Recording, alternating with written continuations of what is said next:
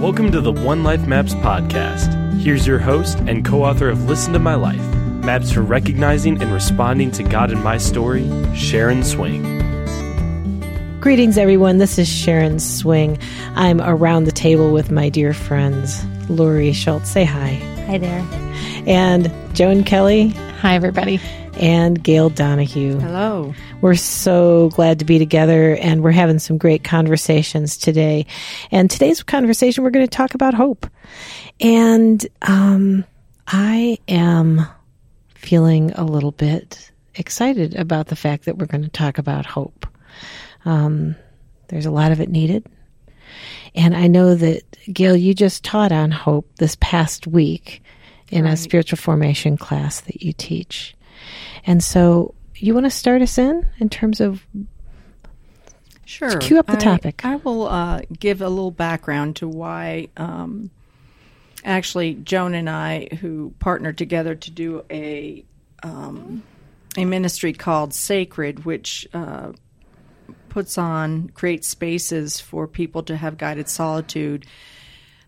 We started noticing that so many prayer requests were coming in during those retreat days, and during our class we have a prayer ministry, and week after week we'd get these lists of just very heavy prayer requests, and started noticing how little hope was found in those prayers, and feeling the sense that this is something we needed to tend to, that we needed to bring out and remind each other that we do have a hope that we can be confident in, that we can stand in, that we can be secure in. And so that's really where this whole idea of invitation to hope came from.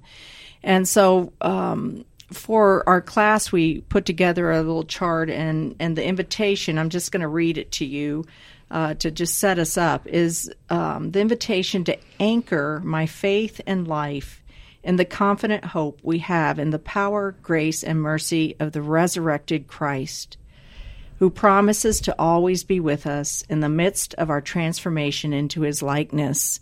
And that's just the base. That's the richness of the soil that we can start building our lives in. And oftentimes, as believers, even, we begin to forget that very thing.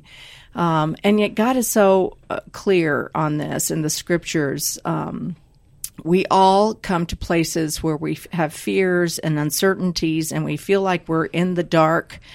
And we cry out. And if you read the Psalms, you notice that there are so many Psalms that really voice this place of hopelessness or fear. For example, in Psalm 119, it says, "How long must I wait?" Or Psalm 6:3, "My soul is in deep anguish. How long, Lord? How long?"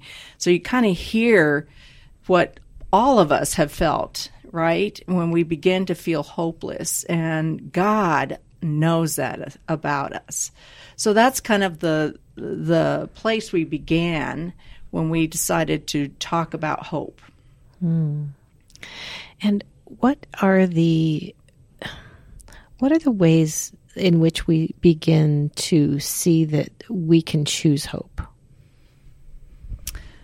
Well, that's a good question.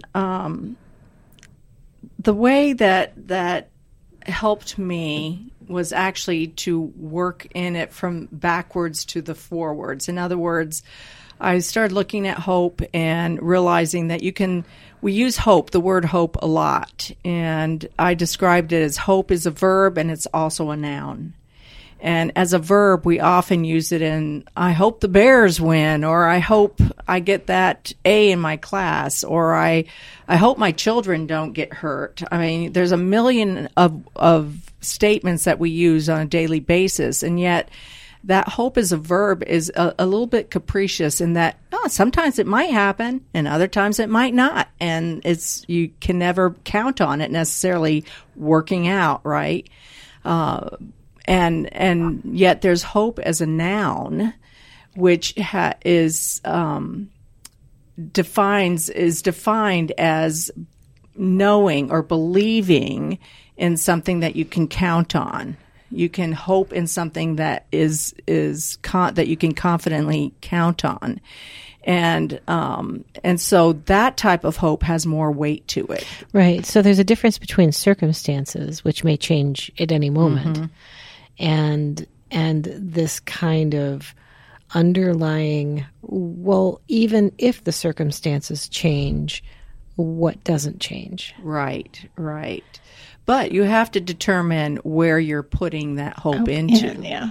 So even though it's weightier, if you decide that you're going to put your hope in, for example, your financial status and, how much money you have to keep you secure, well, that's all fine and good until your business goes belly up or a fire takes your factory buildings. And then what hope do you have? Or you can put your hope in your health, and that's great, and work out and be in the best shape ever, eat the best food, and then lo and behold, genetics take over and Parkinson's shows up, right? So you can put your hope in a lot of things that in this world, people do put hope in. They put hope in people. They put hope in their spouses, their best friends, their children, their parents. And those are all good until there are places it falls apart where we say, well, things will be okay when. Mm-hmm. I was talking to a young woman who was in college, and she said, basically she had described her college career as a quest to find a good Christian dude, a good Christian man to marry. And when she found him, everything was going to be okay. And that this time in college was all she had because that was her best chance of finding the right Christian guy. And it wasn't happening for her. She was in her midway senior year, and it was and she was getting really, really anxious, and because what she had hoped for was not materializing. And it became clear through the midst of the conversation that it would be pretty scary to be the guy that she finds that she tags as the one. Right. That then all of a sudden, all of her hope is transferred into this one person who then has the responsibility to make her happy. To be God. To be God for her. And so there are all kinds of things that we don't even know that that's what we're doing. We're putting our hope in something that may or may not pan out. And sometimes it takes years of you can see those things years down the line, and you can look at what you did before easier than you can see what you're doing right now. I think the thing that's coming to mind, Gail, as you were talking, I think it was more when you were talking about hope as a verb, is we confuse the words hope and expectations. And we interchange them all the time. We go into our marriages and relationships with expectations versus hopes and desires. And the Bible doesn't talk about expectations. It talks about hope, and it talks about who are you going to hope in. The funny thing about this conversation, too, is as we talk about, if you put your hope in financials, of course, that's not going to work, or health. And we as believers quickly go to, of course, that's not going to, pan out. And yet we who love Jesus, we would tell everybody that our hope is in Jesus, right? In Christ, and what he did for us on the cross, and the power that he gave us through the Holy Spirit. And yet even we fall into the places of reverting back to putting our hope in things that do not have sustaining power. And, I'm guilty of that myself, where I just go, well, I think God may need a little help here, right? And so I'm going to put my hope in, I do know we need retirement funds, okay? So I'm going to really work hard to get those, because I know, God, you might need these little things to draw on for us later. And you can quickly move into the places that I just mentioned that don't carry through, because sometimes we want to help God out. We get impatient, and it's not always bad motives that pushes us to do that. Most of the time it isn't. It's because we care about our children, okay? And so we want to do something for them, and it's not happening fast enough. And so that takes us back to a place of what are we putting our hope in, and how does Christ move in this world as we put our hope in him? As I've been doing a lot of work with the Ignatian exercises over the last number of years, and what comes to mind for me in that, Gail, is when he talks a lot about detachment. And I feel like what you're referring to really points to a lot of places where we have attachments or expectations, like you said, Joan, expectations or attachments in our life. And I feel like in the places that we find ourselves hopeless, probably somewhere underneath that is an attachment that, maybe if you kept going down to that deeper desire or longing, it does, it probably did come from God somewhere in time, but somewhere along the way it's gotten disordered. And so I feel like when we get to a place of hopelessness, it's probably pointing to some kind of disordered attachment, that we're just not aware of. And it can be good things. It can be good things that we're hoping for, like you said, especially we get especially caught up when it's our kids, I think, you're right, or our families. And so it's not necessarily bad things, but yeah. I think hope also has a lot to do with remembering, remembering who God is. I always tell my kids, there's two things I want you to remember. Who do you follow, and who are you? Who are you in Christ, essentially?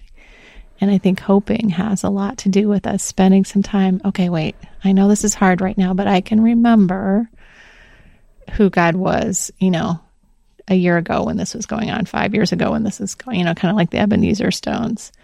And I can remember how he resides in me and who he has crafted in me. And so that is always helpful to me, and particularly even as I sit with people, listening to people in these hard places that you're talking about, Gail. A question I will quite often ask is, can you remember a time when you had hope?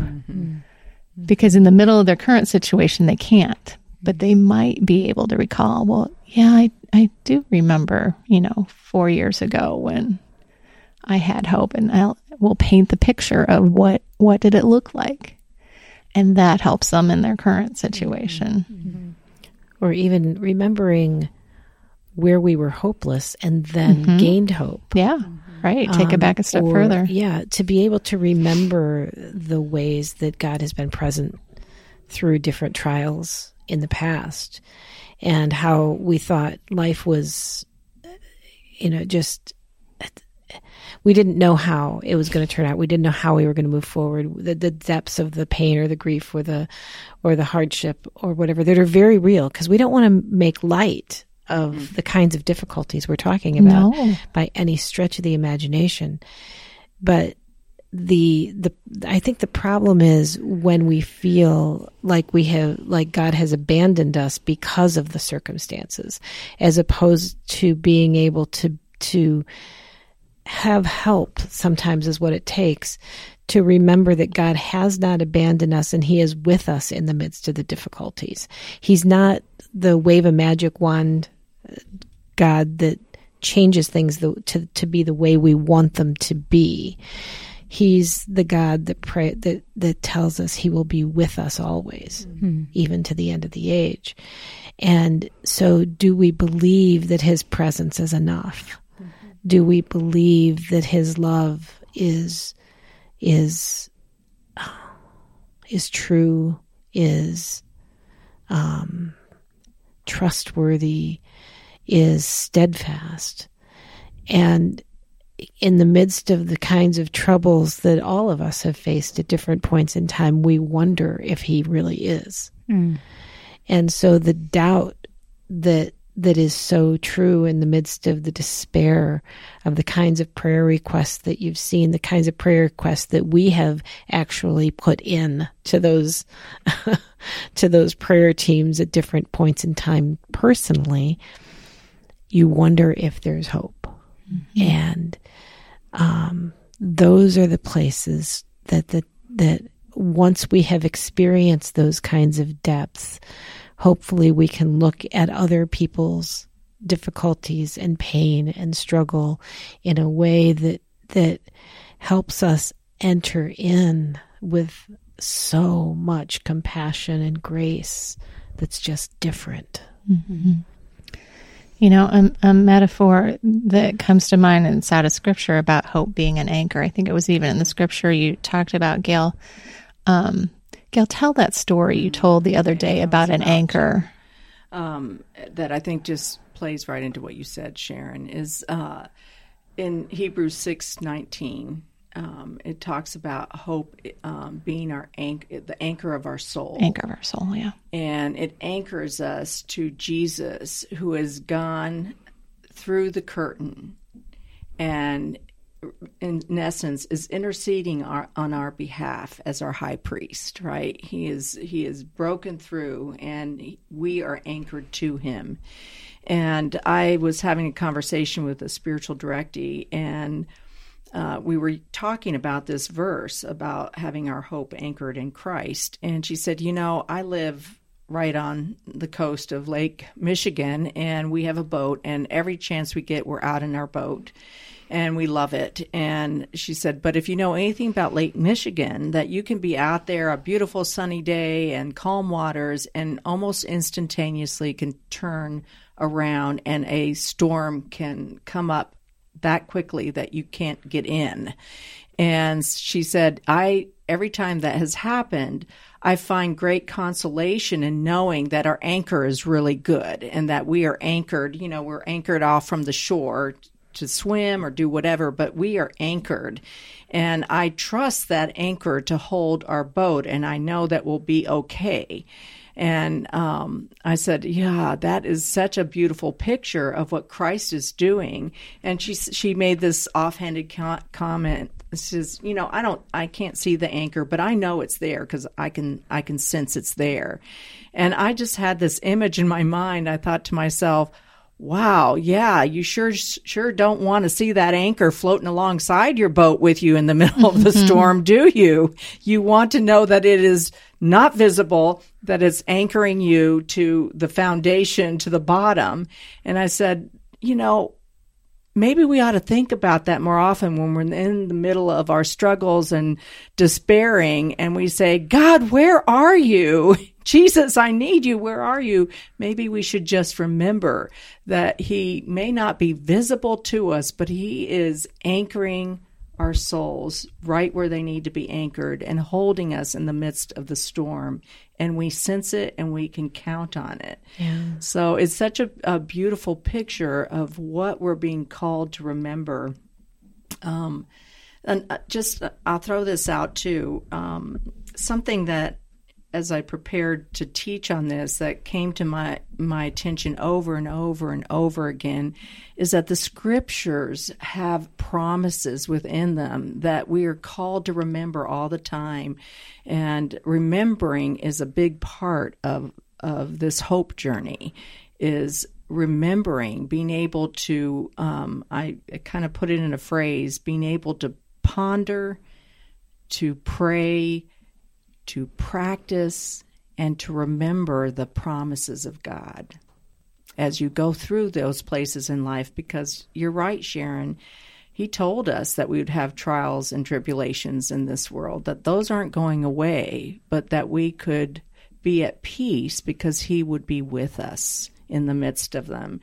And so whether you're a person who's in a place of hopelessness, or whether you're holding others in your life that are feeling hopeless, or you're in a hope-filled place in life, you're in one of those three categories. You can specifically know, you can spend time and ponder the Scriptures, the promises, sit with them, and let them wash over you. I kind of say, like, wash over you like a shower. It's going to get you wet if you just let it wash over you. And, be able to pray through them. And if you can't, you ask somebody else to pray over you and to pray for you. And then find those spiritual practices that will help you create spaces to remember how you're anchored. And then the final one is remembering, whether it's through Scripture or through your own life. Like you were just saying, you can look back and see where God's met you. And I think sometimes it's having a community around you. We've used the phrase a ton and Listen to My Life of having people to hold hope for you. Yes. Like I think about that a lot when we do the valleys map, right?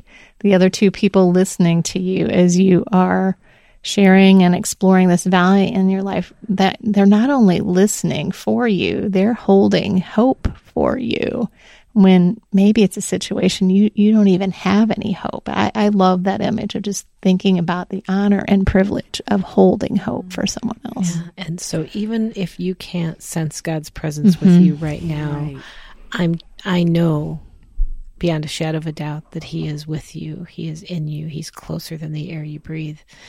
And that somehow gets transmitted in just how we are with someone else.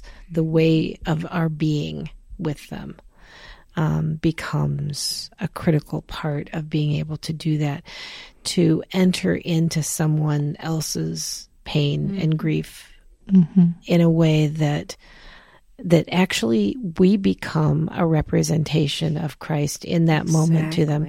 We forget that we are an incarnation of Christ, in terms of that His Spirit is in us, and our presence is actually part of the picture here.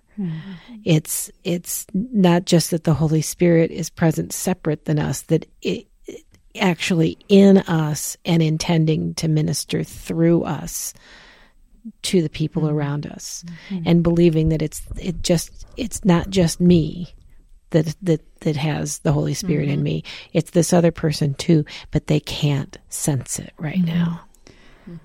I think one thing that comes to mind while you guys are sharing that is that I think the invitations go together, I think, for a reason, because one of the things I think as you share all of that, I think you know how important grieving is. So I think about the invitation to weep. And I think the one tricky thing, I think, in our upbringing might have given us the impression that if we're sad or grieving, that we must not have hope, So I think there's something about having the combination of knowing that people do have to grieve in the midst of, what they're feeling. And some of it's really what I'm starting to kind of, I think, understand through some of the Ignatian exercises stuff too, is really recognizing, having a different sort of view on suffering and recognizing that this is a part of the journey.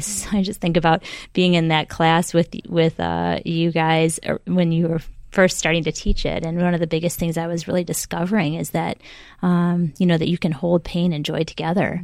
It was just not in my experience, really. And so starting to really enter into recognizing disappointment and pain, and seeing that that's a part of that journey. You can't really have hope, like real hope, by pushing away the pain and ignoring that part. So I think there's a combination of holding those things in tension together. So when we're with somebody and, rather than, I think holding hope is not necessarily sharing always what you know about hope. No. Right. But, as you know how to hold that space for someone, part of it is really, holding those things in tension. I think there are some Christian circles that have this phrase "victory smile," and this idea that no matter how tough it is, I'm going to put on my victory smile.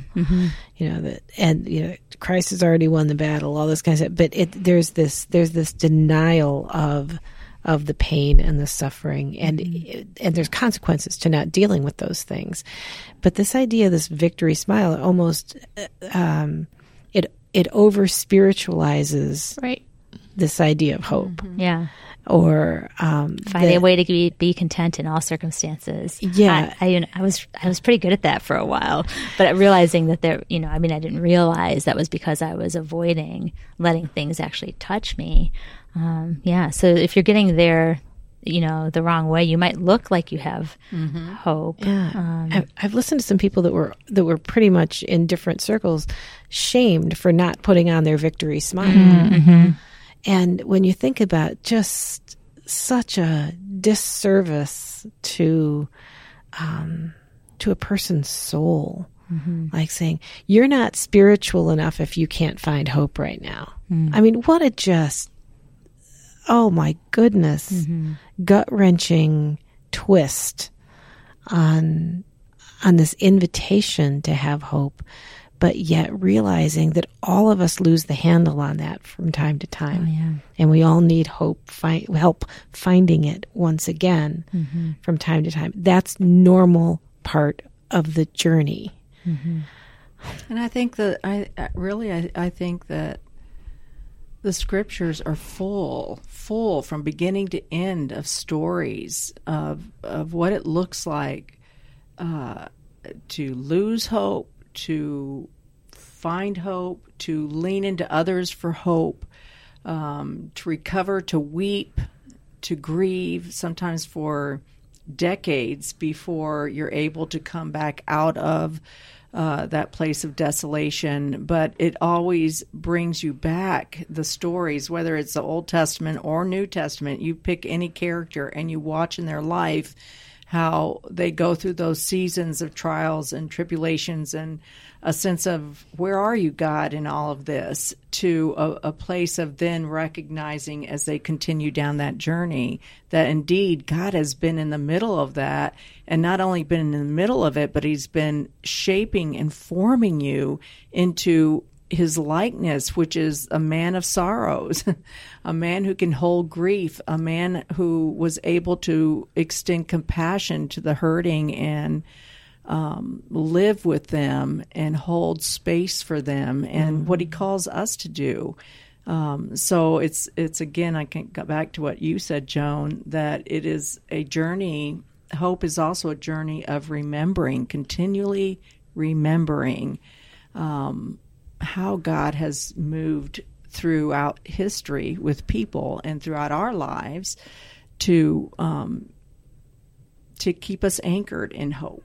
Yeah. There's a great scripture, which you guys are all familiar with, and it's Lamentations 3. I like kind of like 19 to 24, 25. And like the first part is God just saying, like, you know, he's going on about all the horrible things that are going on in his life. But then there's this verse that I think it's like 20, and it says, but I still dare to hope. It's like God understands the hard part of it. But he says, but I still dare to hope because I remember God has been faithful and he's shown me mercy.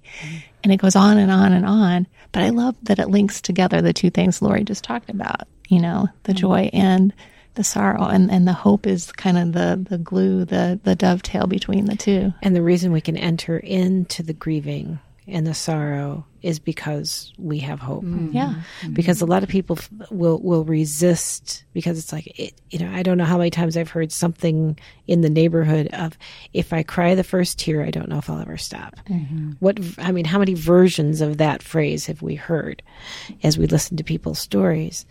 And but the cost of not grieving is so incredibly high, because I think unshed tears turn to bitterness pretty fast. And hope is related to our ability to grieve in a direct proportion, I think. Believing that in our tears we can somehow feel ourselves being held by God.